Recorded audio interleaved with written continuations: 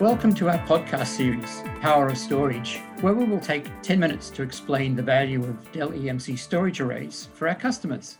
Today, I have with me Tom O'Neill from the Dell Technologies high-end storage product management team, and we are going to be speaking about VMware Virtual Volumes, otherwise known as vVols. Tom, welcome to the Power of Storage podcast. Let's start by explaining what vVols actually are. Ian, thank you. I'm very excited to be here. To answer your question, vVols are a new type of object that VMware introduced in vSphere 6.x that is really meant to provide a more efficient operational model for both SAN and NAS storage arrays running VMware's old legacy VMFS and NFS. For example, both VMFS and NFS work at the LUN level, while VMware vVols work at a more granular level, the application level. So it provides a lot of efficiency when you're using array features such as snapshotting, because with VMFS and NFS, the features work at a LUN level. So in other words, if you're going to take a snapshot of a particular VM, you're going to wind up having to take snapshots of all the VMs that are on that same LUN, which is not really very efficient. So with vVols, you can take a snapshot of an individual VM or even the vVol, which is a piece of a VM. And another big advantage of vVols is that they help overcome some of the scalability issues that customers have had with VMFS, as vVols themselves don't count against some of the scalability limits that ESXi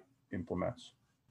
Thanks, Tom. Even though vVols were first released, and that was actually, I believe, vSphere 6.0, but maybe it was a point release, there's been a relatively slow adoption of vVols in vSphere deployments. Why do you think this is the case? Ian, I would agree that adoption's been a little bit lower than what we all anticipated, but we are very bullish about that moving forward. We've done a lot of work with VMware in this space, and we expect to see adoption increase over time. But adoption has been somewhat limited so far for a couple of factors. One, in terms of PowerMax itself, I can't speak for other platforms, but for PowerMax, not having support for Site Recovery Manager, which is also known as SRM, was really a big inhibitor of customer adoption. Pretty much all VMax customers that use SRDF to protect their most critical applications leverage the SRM capability when they're running it in a VMware environment. It really gives them a lot of benefit in terms of overcoming disasters and practicing DR. So the fact that VMware added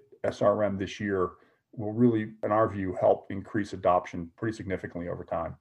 And I think another factor has been that marketing of vVols themselves has been a little bit inconsistent. It's a product that's pretty much aimed at making it easier for the VMware admin team to take advantage of storage array features. So it really requires coordination between the storage teams and the VMware teams. But the marketing of vVols has primarily been driven by all the different storage partners that VMware has for vVols. So adoption does require both teams to sort of coordinate on this. I think the marketing has gotten better over time, but it certainly was a contributing factor to the slow adoption that vVols had when they were first put out.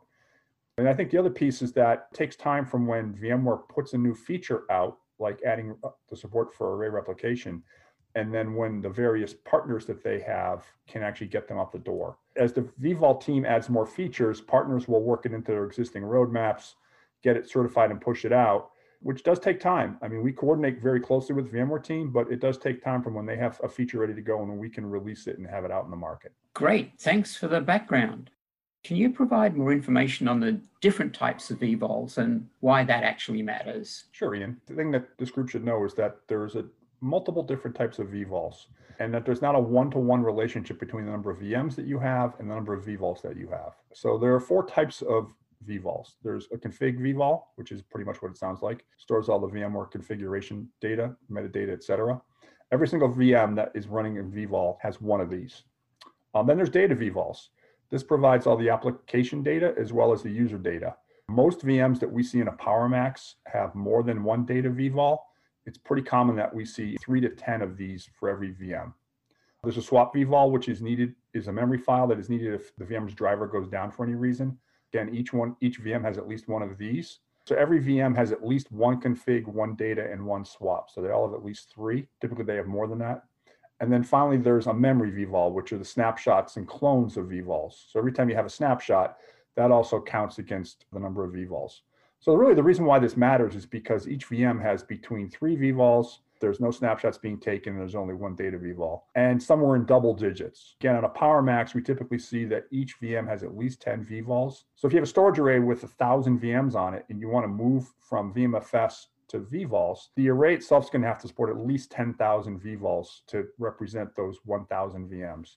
So I think the takeaway is that there's not a one relationship, and you really want to make sure that the number of devices that the array can handle will meet the number that you need in terms of supporting vvols. By the way, PowerMax can support up to 64,000 devices, as well up to 64,000 vvols on a single array. Hey, actually, that's great news about PowerMax scalability. And these issues with vvols is certainly something that customers will need to think about as they plan to move to vvols. Now, to run vvols, something called a VASA provider and a protocol endpoint are needed. Can you tell us what they are? Sure. So a VASA provider is a component that the underlying array engineering team builds. So on the PowerMax, we have a PowerMax VASA provider. Really what it is it's a translation layer between vSphere and then whatever the underlying array interface is. So if a vSphere user asks the array, PowerMax in this case, to take a snapshot of a particular virtual machine, the VASA provider will take that request and then translate it into a SIM CLI, which is our CLI running on the array, to take the snapshot. Each vendor VASA provider is a little bit different, but they all basically work the same in that they translate commands from vSphere to the array, and they typically either run external to the array, generally into VApp, or some of them have been embedded on the array itself. We actually just, in a release that we put out in September, embedded our VASA provider on the box to simplify deployment and to provide built-in high availability. A protocol endpoint is something different. So a protocol endpoint, also known as a PE, is a data path element that is part of the storage fabric. This is really what I/O flows through from the host to the storage. There's quite a few ways to support PEs. On a PowerMax, we have one PE for every physical ESX host. Other arrays in the industry have one for a cluster, for instance, or they might have one for the whole array. We actually recently added support for iSCSI for PEs. We supported Fiber Channel prior to that. Well, this is great. So that actually leads me to another question. What is the operational model for running vvols? Ian, vvols work a little bit differently than other applications that you'd run on a storage array, such as a PowerMax.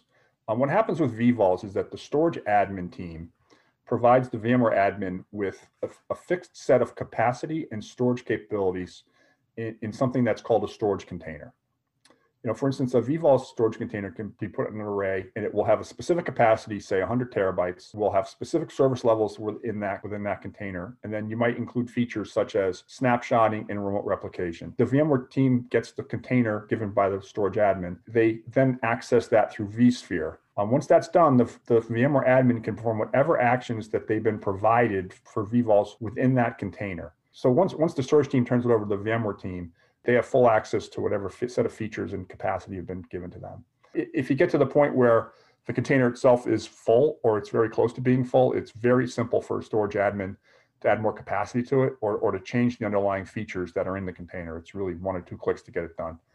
So they're a little bit different than how most applications live in a PowerMax, as the usage of vvols are driven by the VMware team within the storage containers that they have. The storage admin has knowledge of what's going on, but they don't really own the day-to-day operation of the VMs that live in a container. Excellent. You mentioned vSphere. Can you say a little bit more about how PowerMax is integrated with vSphere? Sure, Ian. So PowerMax, we've supported vSphere forever, and we've supported vvols themselves for about 5 years. There's a big, long list of VMware features that we support on PowerMax. So in addition to vvols, there's a number of plugins and VMware APIs that we support. We support things like vRealize Operations, VAAI, Site Recovery Manager that I mentioned before through SRAs, which are these plugins.